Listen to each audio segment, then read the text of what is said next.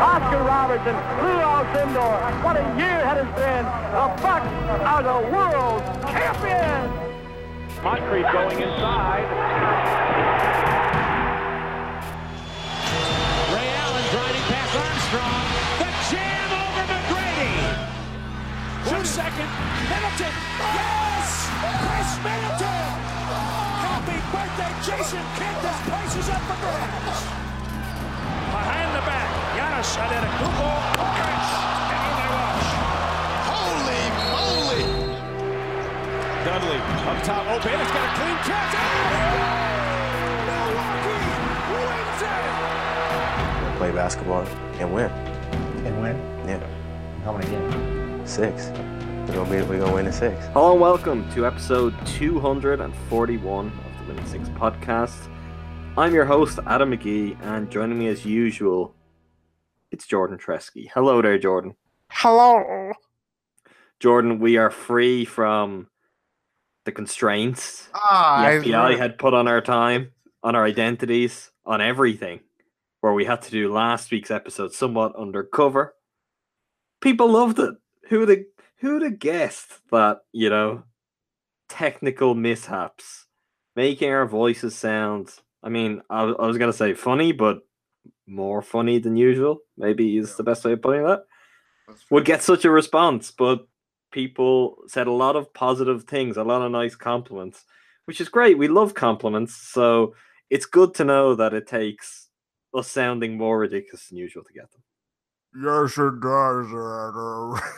It wasn't slower. This is something I've had. I know. People have been like, speed it up and it would have fixed it. Wouldn't have fixed it. I tried that. It was a mess, right? It was a mess, but everyone had their fun. And now it's back to normal, or so we think. Maybe when this is recorded, I'll listen back and be like, "Oh no!" Maybe I'll go in and screw with the audio. But Jordan, we've got important business to tend to. It's been a momentous week, a momentous few days for all of us, really. It's been one of these things, you could wait your whole life for a Jordan. We've certainly waited a long time.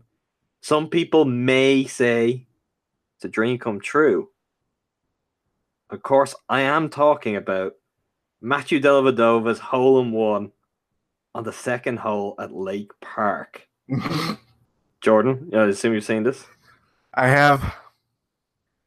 I feel for Delly here because he very clearly seems to be on his own. I've had one hole-in-one and I was on my own as well. And, that's not when you want to have a hole-in-one because people say, yeah, sure you had a hole-in-one. Damn. Do you know where this Lake Park is? I think so. I've heard, there's a lot of lake parks. Because it makes sense. Yeah, right. Okay. Minnesota, they're the land of 10,000 lakes, so they probably have a lot of lake parks there. But I didn't even know. I if I did, I don't think I knew that there was a golf course, a par 3 golf course at that. I think it's generous calling it a par 3. This is what we would call a pitch and putt course. It's basically a par 2. It's a 55-yard hole. I'm not taking anything away from Delhi. The greens look absolutely awful. So it's a good job he holed it, but congratulations to Delhi. Have you ever been a golfer, Jordan? I have golfed.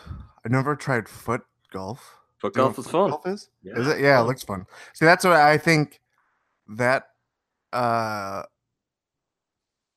it looked like a foot golf course. Renovated.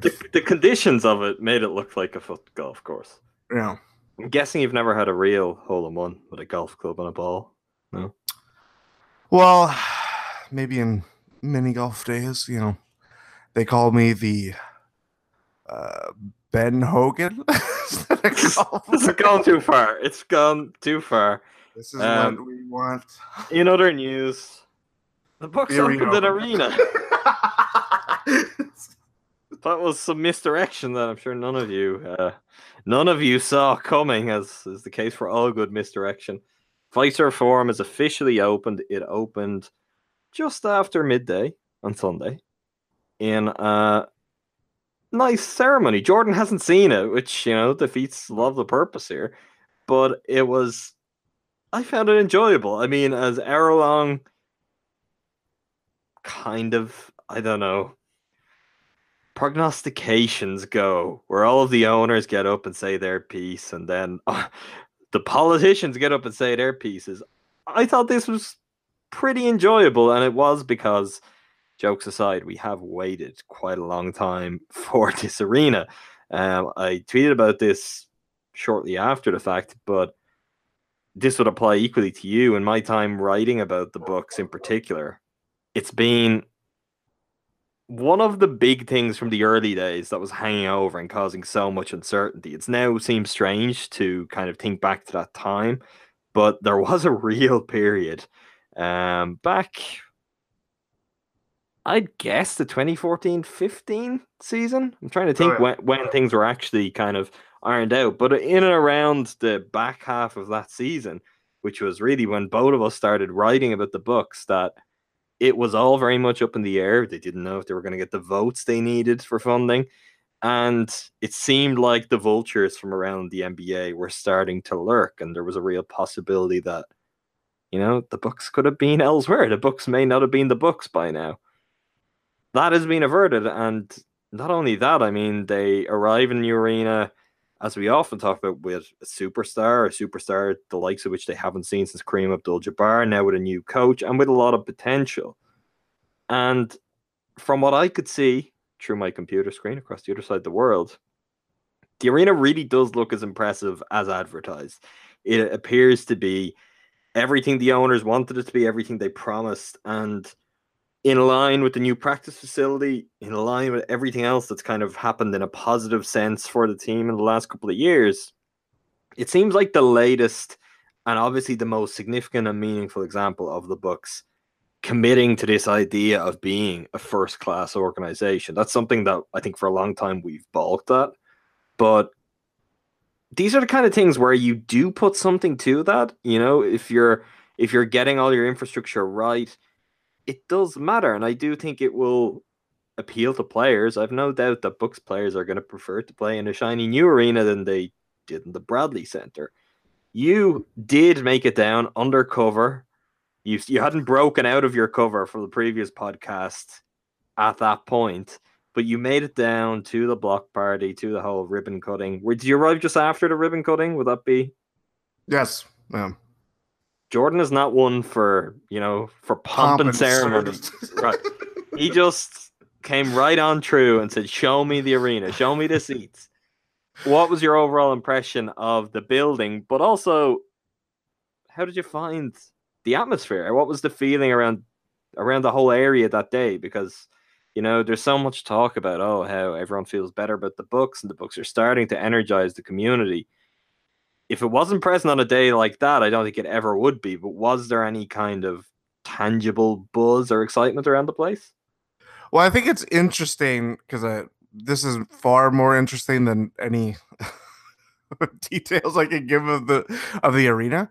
But if you really think about it, I mean, the first block party, that was they announced this whole new color scheme and all that stuff. But the thing hanging over that was trying to secure the funding for the new arena.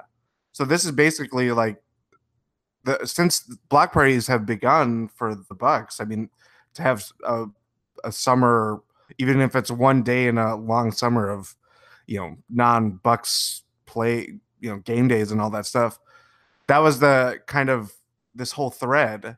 And so to have it kind of like wrapped up with this whole, everything opening and all the development that's going in still, obviously. I mean, it's kind of weird to look back. And I know there's a lot of people kind of looking back on the journey and stuff like that, but I don't know. It's maybe personally, like, to me, it's so weird kind of like looking back on it, because at the time, as you said, like, it was, I remember like that, especially after that Bulls game, like the 53-point loss or something like that. Like, you have something like that, and then you go into this weird kind of like, well, what's going to happen with the team and all the arena funding? You have to leave it up to the lawmakers of Wisconsin and stuff like that to have it all sorted out. So anyway, going back to the arena, I think a lot of it was just the atmosphere. It was a madhouse, first of all.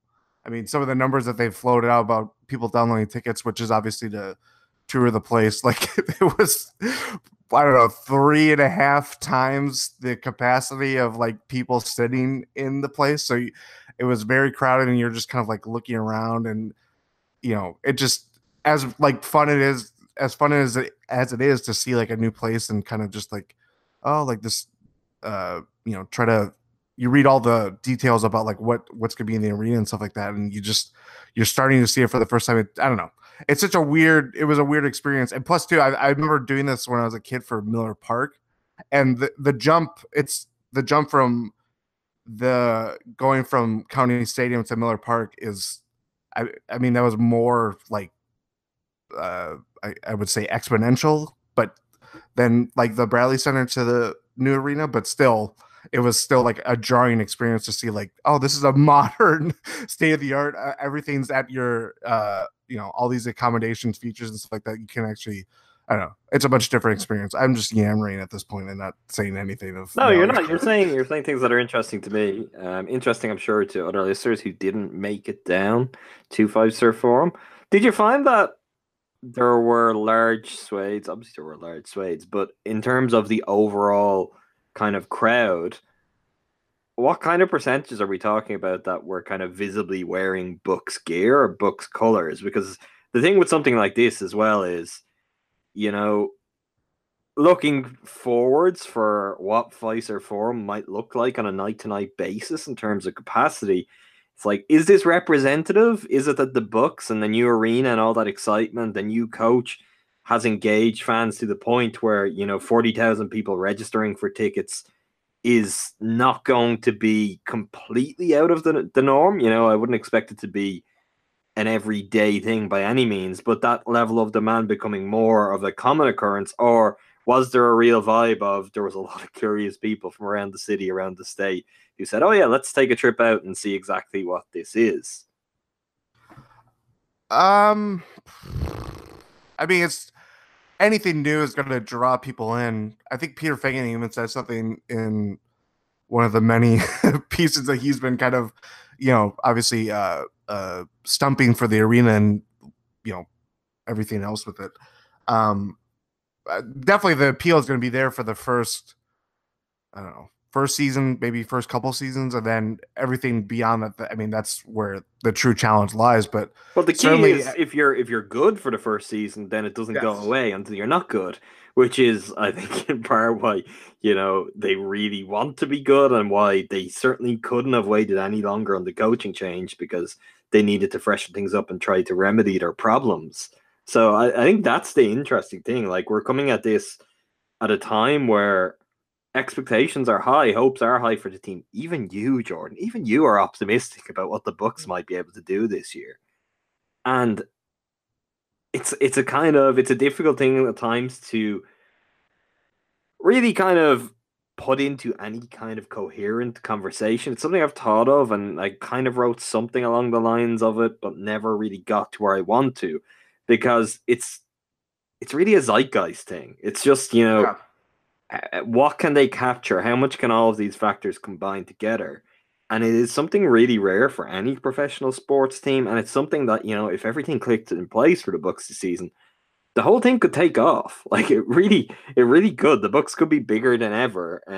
And the whole perception of, the sad old Bucks, the perception that we have certainly dealt with throughout all of our time writing and talking about the Bucks, your times following the Bucks from you were a child, that could all go away quite quickly if everything clicked into place, if they had the kind of season that a lot of us feel like they could have, because there is this kind of just perfect marriage of different factors of circumstance, and the timing in this regard is good.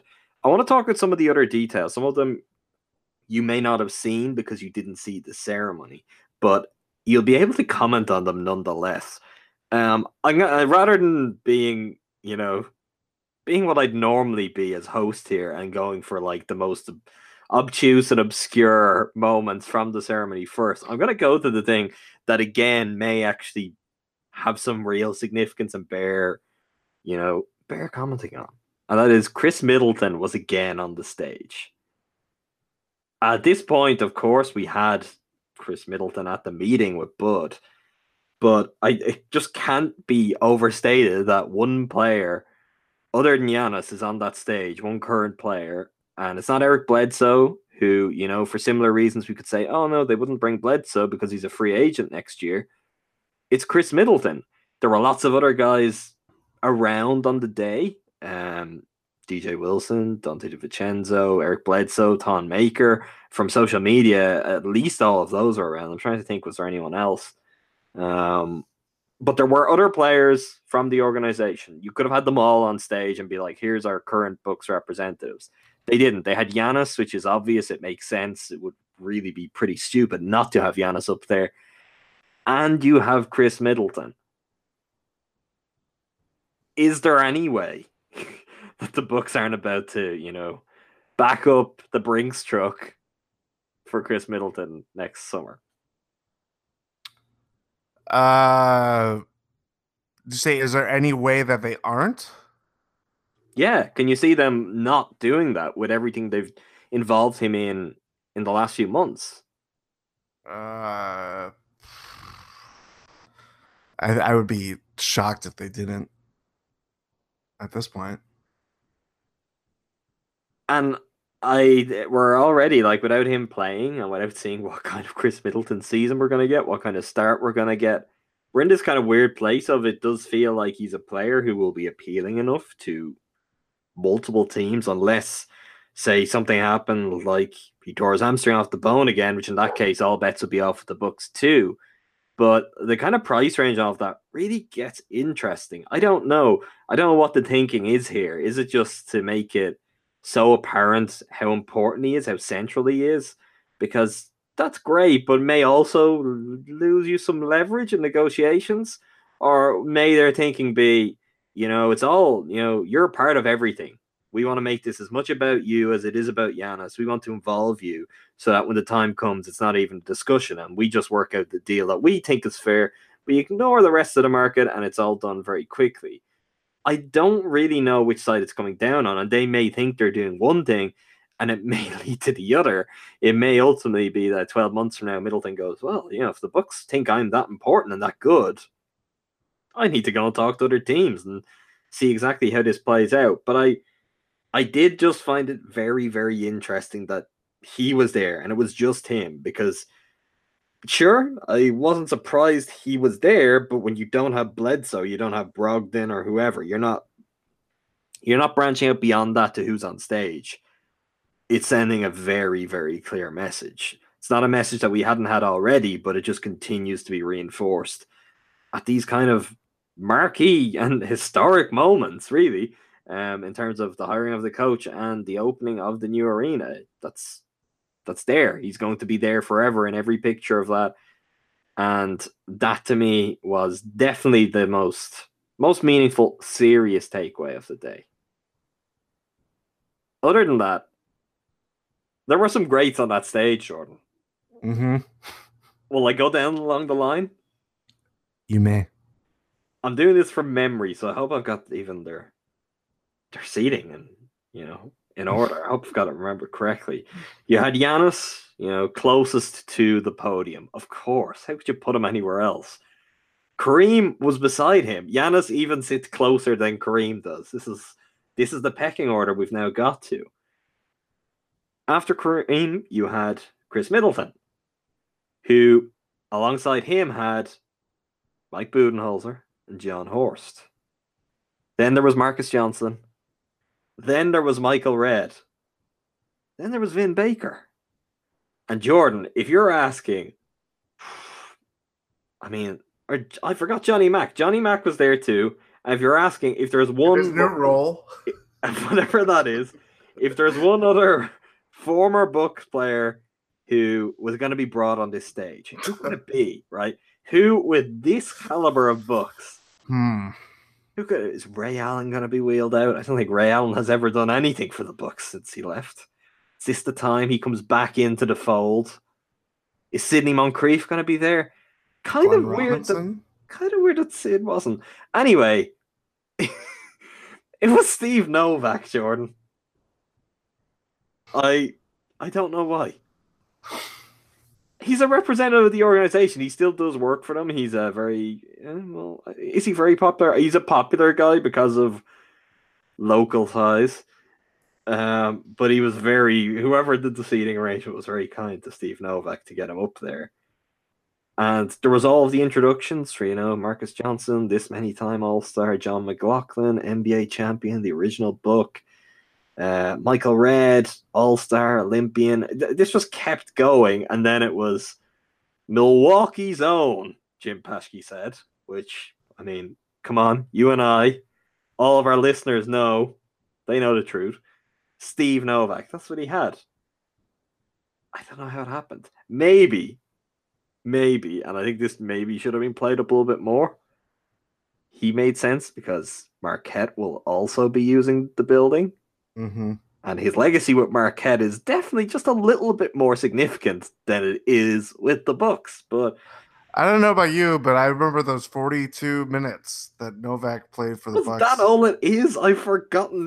I wrote the ode to Steve Novak during the 2016-17 season. That's less minutes than DeAndre Liggins played. Imagine DeAndre Liggins sitting at the end of that stage, just randomly. You have all of those players. You go along the line. Who's that at the end? It's DeAndre Liggins. That's, he played. Big rig. I don't know. It is very, very strange, but good for Steve Novak. He is, he's coming out of all of this book stuff as a big winner. Yeah. His full name is Stephen Michael Novak. I heard he's changing Michael to MKE for Mike. Oh dear. Another element worth commenting on. We've talked a lot about the ownership and all of the various elements and ups and downs the ownership group have had since arriving in Milwaukee. This is the second occasion I can think of where all of the owners were together. And when I say all of the owners, the four owners. I think we might have touched on this before, pretty briefly. In that, it's interesting. It just seems like someone else has come to the fore and is being flagged up as owner as well. I'm talking about Mike Fascitelli, who comes from a property and development background, was one of the main people involved with managing and Populous. managing the day-to-day construction of the arena, making sure everything was in order, getting the job done. Mm-hmm. And they were introduced as the four majority owners, I believe. They were put on equal footing. So for all the time we talked about LED, we've now got an F in the mix. I don't know if that make them fled. Fled may not be the best. How else could we Delph? Feld? Feld is not great either. Delph? We've got to update this though because it's Lenf. It's basically just like saying deadlift shrimp. That's what I'm going to call the new ownership. Deadlift shrimp. They need to fill it out, right? They need to get someone with a T, and then it's just got to spell it out. But this is, jokes, and we have jokes, and we will continue to have jokes, I'm sure, aside. Yep. This is significant when we consider all of the other noise that has been around things, because if he is on the same kind of standing, the same kind of footing, if he has the same share as those other three owners, Jordan, have we got a bigger problem in that it's not even just that there's majorities that can be ignored anymore, it's that votes can be split? I don't even want to talk about that. I'm just saying there's another voice in the room.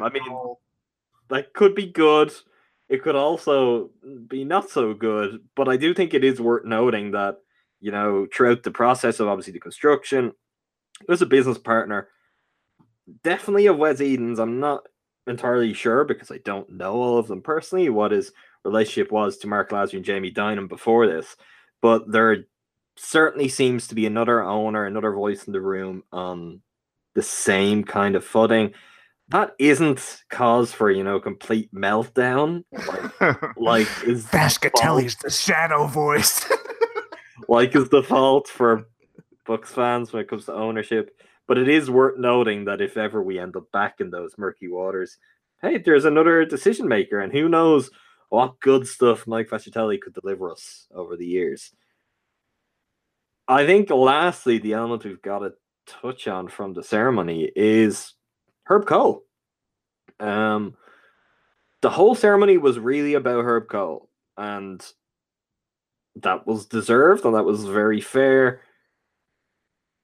He's a very impressive man who's done great things for the Bucks, which, considering the things we would have said about Herb Cole when we started this podcast, considering the Bucks teams he had overseen, it seems unusual to say it now, but I mean, the bigger picture is already starting to show he is a man who effectively saved the Bucks twice.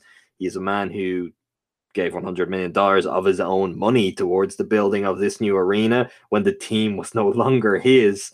And when you add that onto everything else he did, obviously the parting gifts for the staff when he sold the team, everything, his life as a public servant for Wisconsin, for Milwaukee,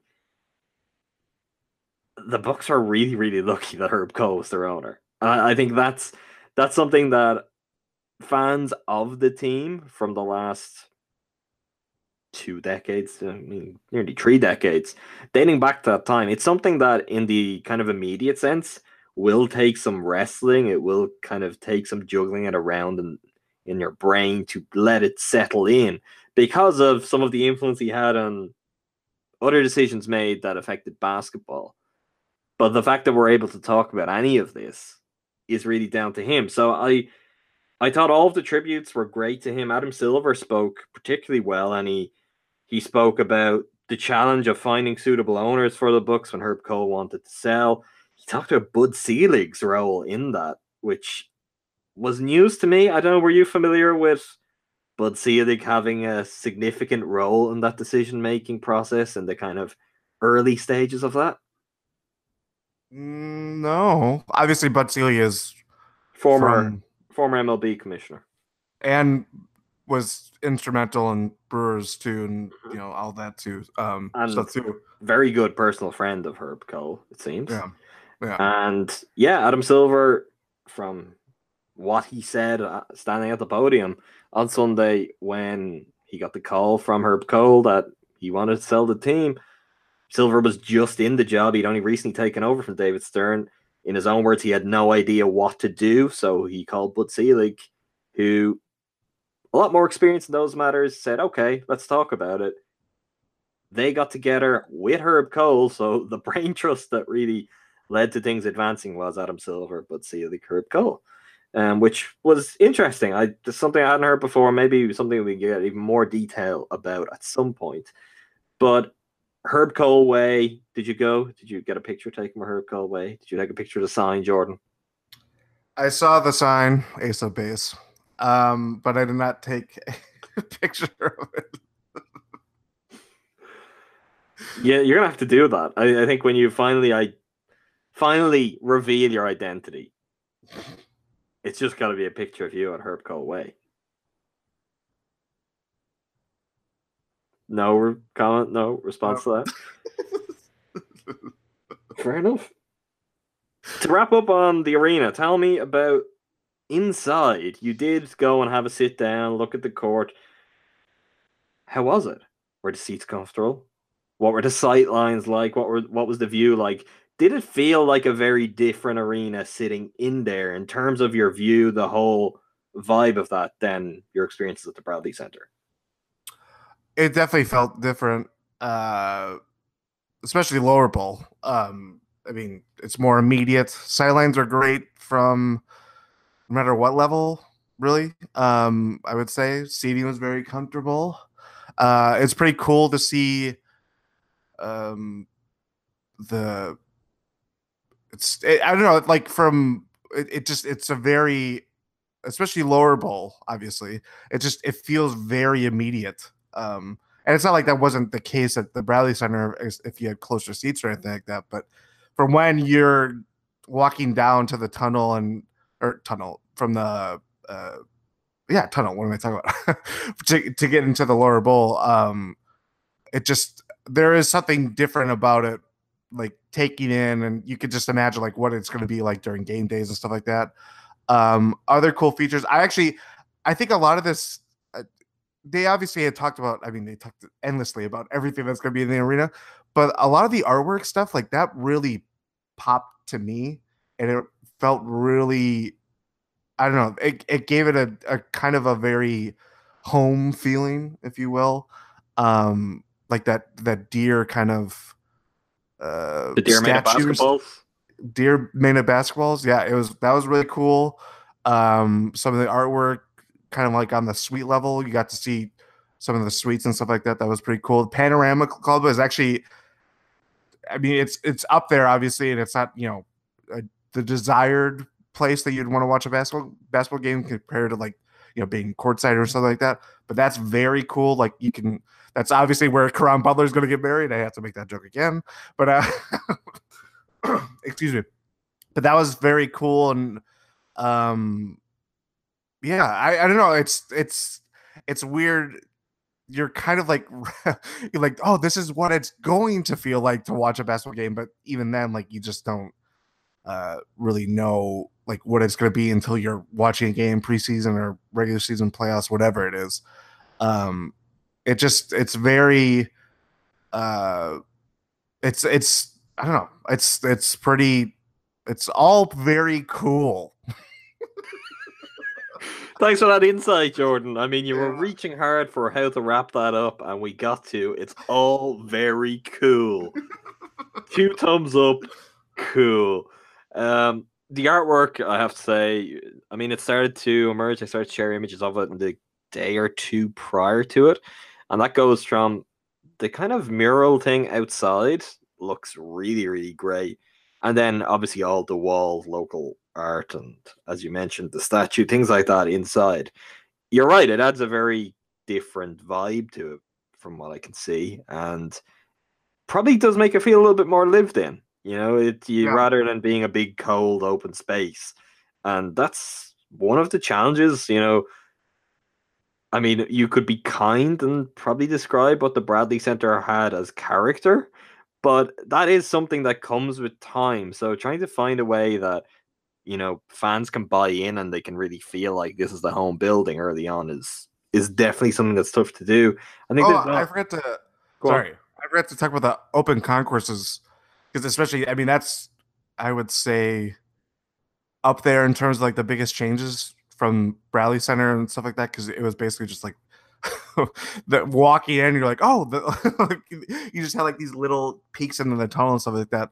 That's going to be, I mean, that even when I was seeing this, like, that's going to be tough to kind of like wrap your mind around, just like seeing like, oh, I can watch the game literally from any point, as Peter Fagan said like 3 times in different articles. He's like, if you can see it from the open concourse, or you can see any point of the game for the open concourse, and yeah, that was also very cool.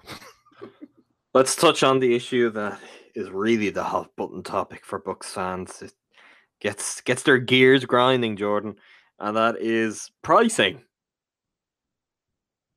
I already asked you this off air and was disappointed you didn't sample anything. You did. You were there though, and you did see around. I'm guessing not just obviously the bars that were there, but the food stands, the concession stands did have kind of guide pricing up, or were they all functional? Or is basically like, did it have a feel of everything running? Yeah. Okay, what was the overall kind of? I'm guessing it's expensive. It's a sports arena. This is the thing that I'm not going to say issue, because yeah, people are right. It should be cheaper.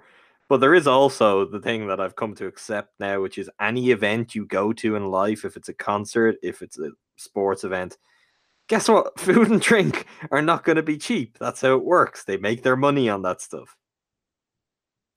Yeah, I mean, a lot of it is, what is it, 95% of the concessions and services, food services provided are local based companies. So, I mean, from that standpoint, I don't know. You could just tell that they're. I don't know what I'm talking about. No, I know what you're talking about, even if you don't. They very clearly aren't going for a, you know, fast, cheap, and nasty vibe with the food here. Is like they're going out of their way to kind of put slightly higher quality things that are representative of the area, use fresh local ingredients. It's a trend that has now pretty much taken hold all over American professional sports, but it was maybe a little bit more difficult for them to be right on top of it in the Bradley Center with the old facilities. I mean, I think they've just committed something which has become pretty common. It's really the gentrification of, sports game food. Yeah. And that leads to higher prices, which should also hopefully lead to like better food.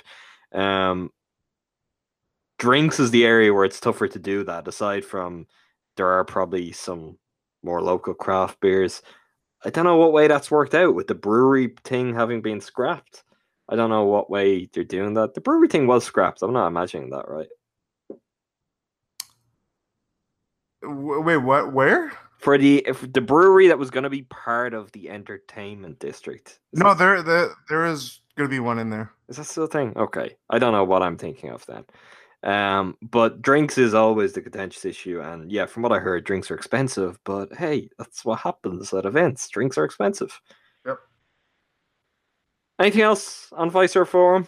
Next time we talk about it will likely be when preseason opens and Jabari Parker's back in town and yeah. all the lights are on. All the lights are on. They'll be on, Jordan. The lights will be on. Shining brightly on Jabari. Nothing else? I mean, obviously this is kind of the milestone day and everything's building towards that, but the development nearby is plugging away too. Like that's the kind of cool. It's like this cascading effect of it's the brewery, the brewery that you thought was not going to be there. I guess that's going well. Yeah. Yeah. Punch Bowl Social. That's a place that's going to be there. Karaoke place and thing. Yeah. Karaoke. Yeah. Yeah. I don't know. It's not the end. It's just the beginning. I guess that's a very fitting note for Jordan to close on, and let me seamlessly transition into something else, and that is Wisconsin Herd basketball. It's not the end of that. In fact, the beginning is now got a date. You can circle it on your calendar. Wisconsin Herd schedule was released on Monday. Just had to think of my days there for a second. They will get underway in Menominee Nation Arena in Oshkosh on Friday, November 2nd. They'll actually start with a home back-to-back. So Friday, November 2nd, Saturday, November 3rd. Get on down there, people. If you want to get some Herd basketball, if you can get a chance to if you can get a chance to last season, there's your chance to with the upcoming season. Other notes, regular season will finish for the Herd on Saturday, March 23rd.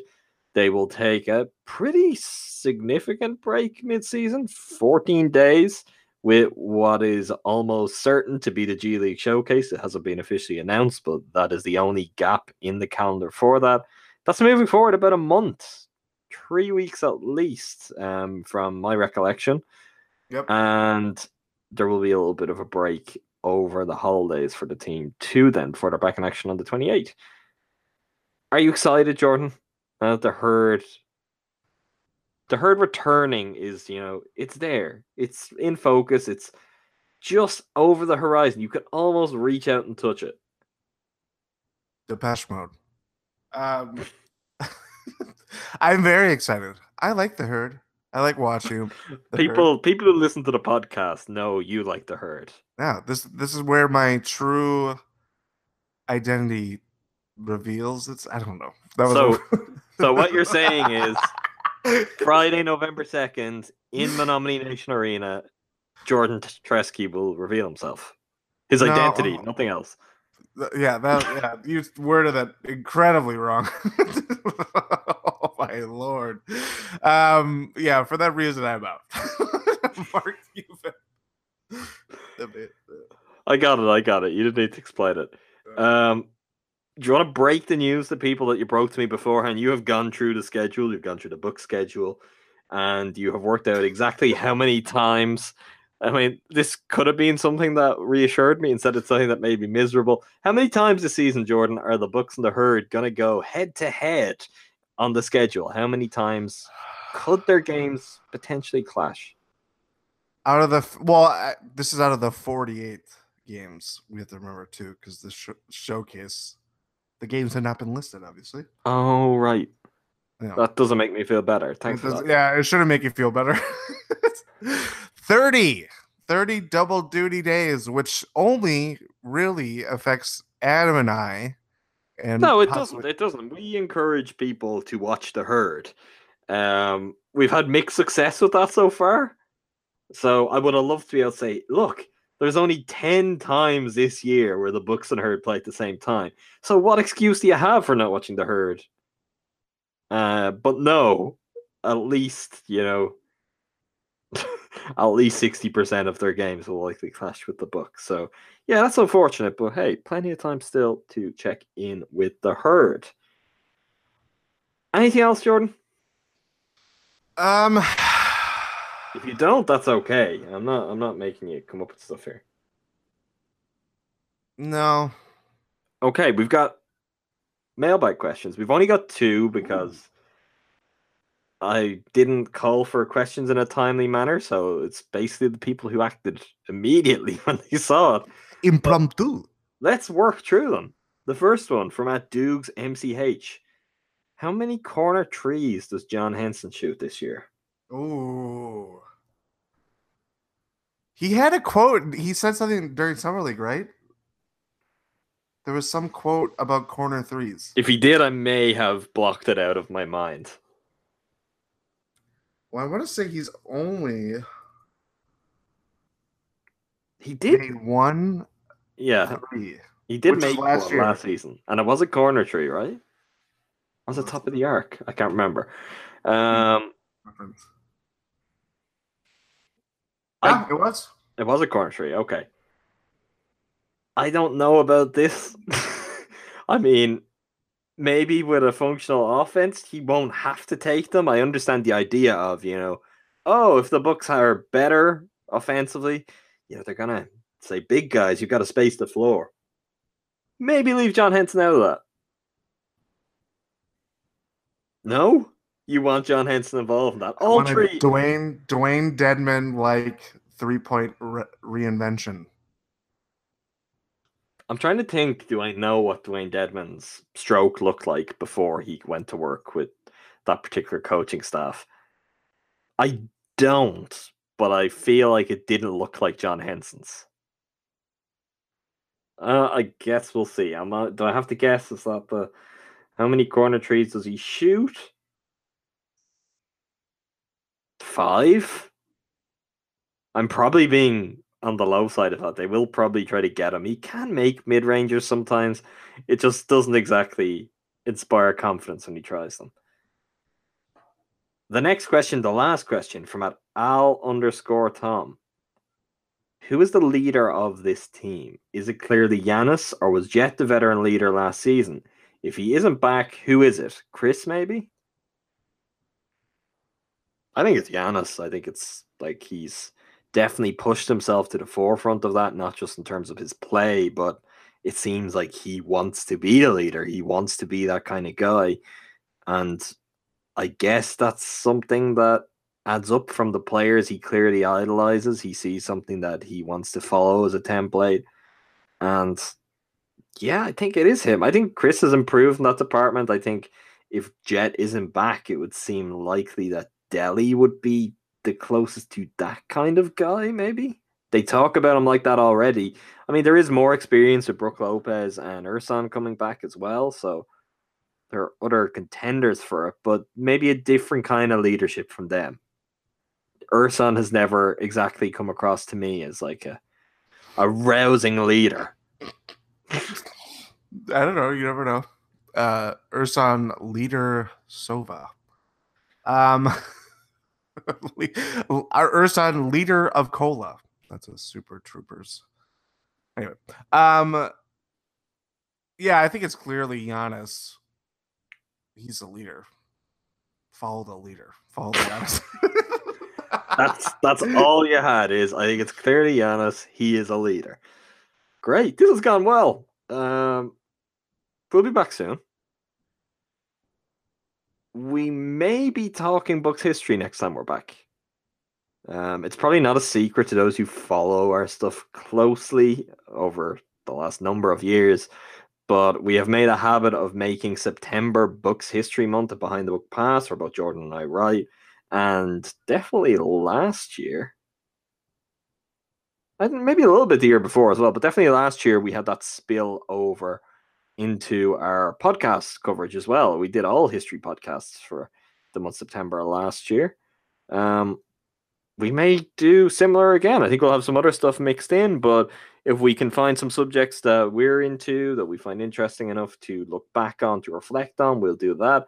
And with that in mind, if there's any particular era of Bucks history, any particular players, any fun stories you know of you'd like us to cover on site or to talk about on the podcast, let us know. You can get us on Twitter at Behind the Bucks is the site, at Winning Six Podcast for the podcast, at Adam McGee 11 for me, at Jordan Treske for Jordan, or if you'd prefer to email, if it's something a little bit more detailed, winning6podcast@gmail.com. We are open to ideas for what you'd like us to talk about during History Month. So if you've got anything in particular that jumps out to you that you think we may not have covered before, any games, any moments, any seasons, any players, whatever it is, let us know.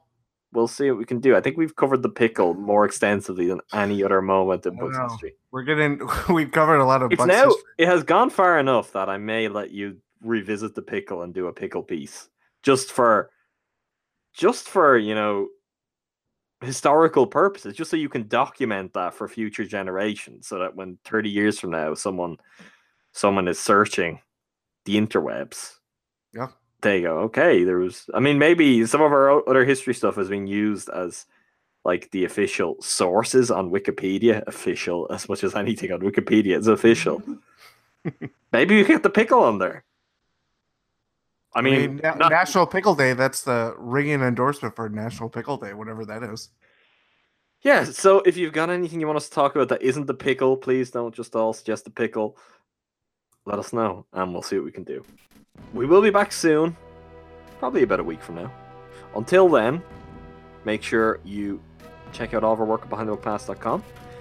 Subscribe to us on Apple Podcasts, follow us on SoundCloud, add us on Stitcher and favorites, and TuneIn Radio to make sure you never miss an episode of Winning Six.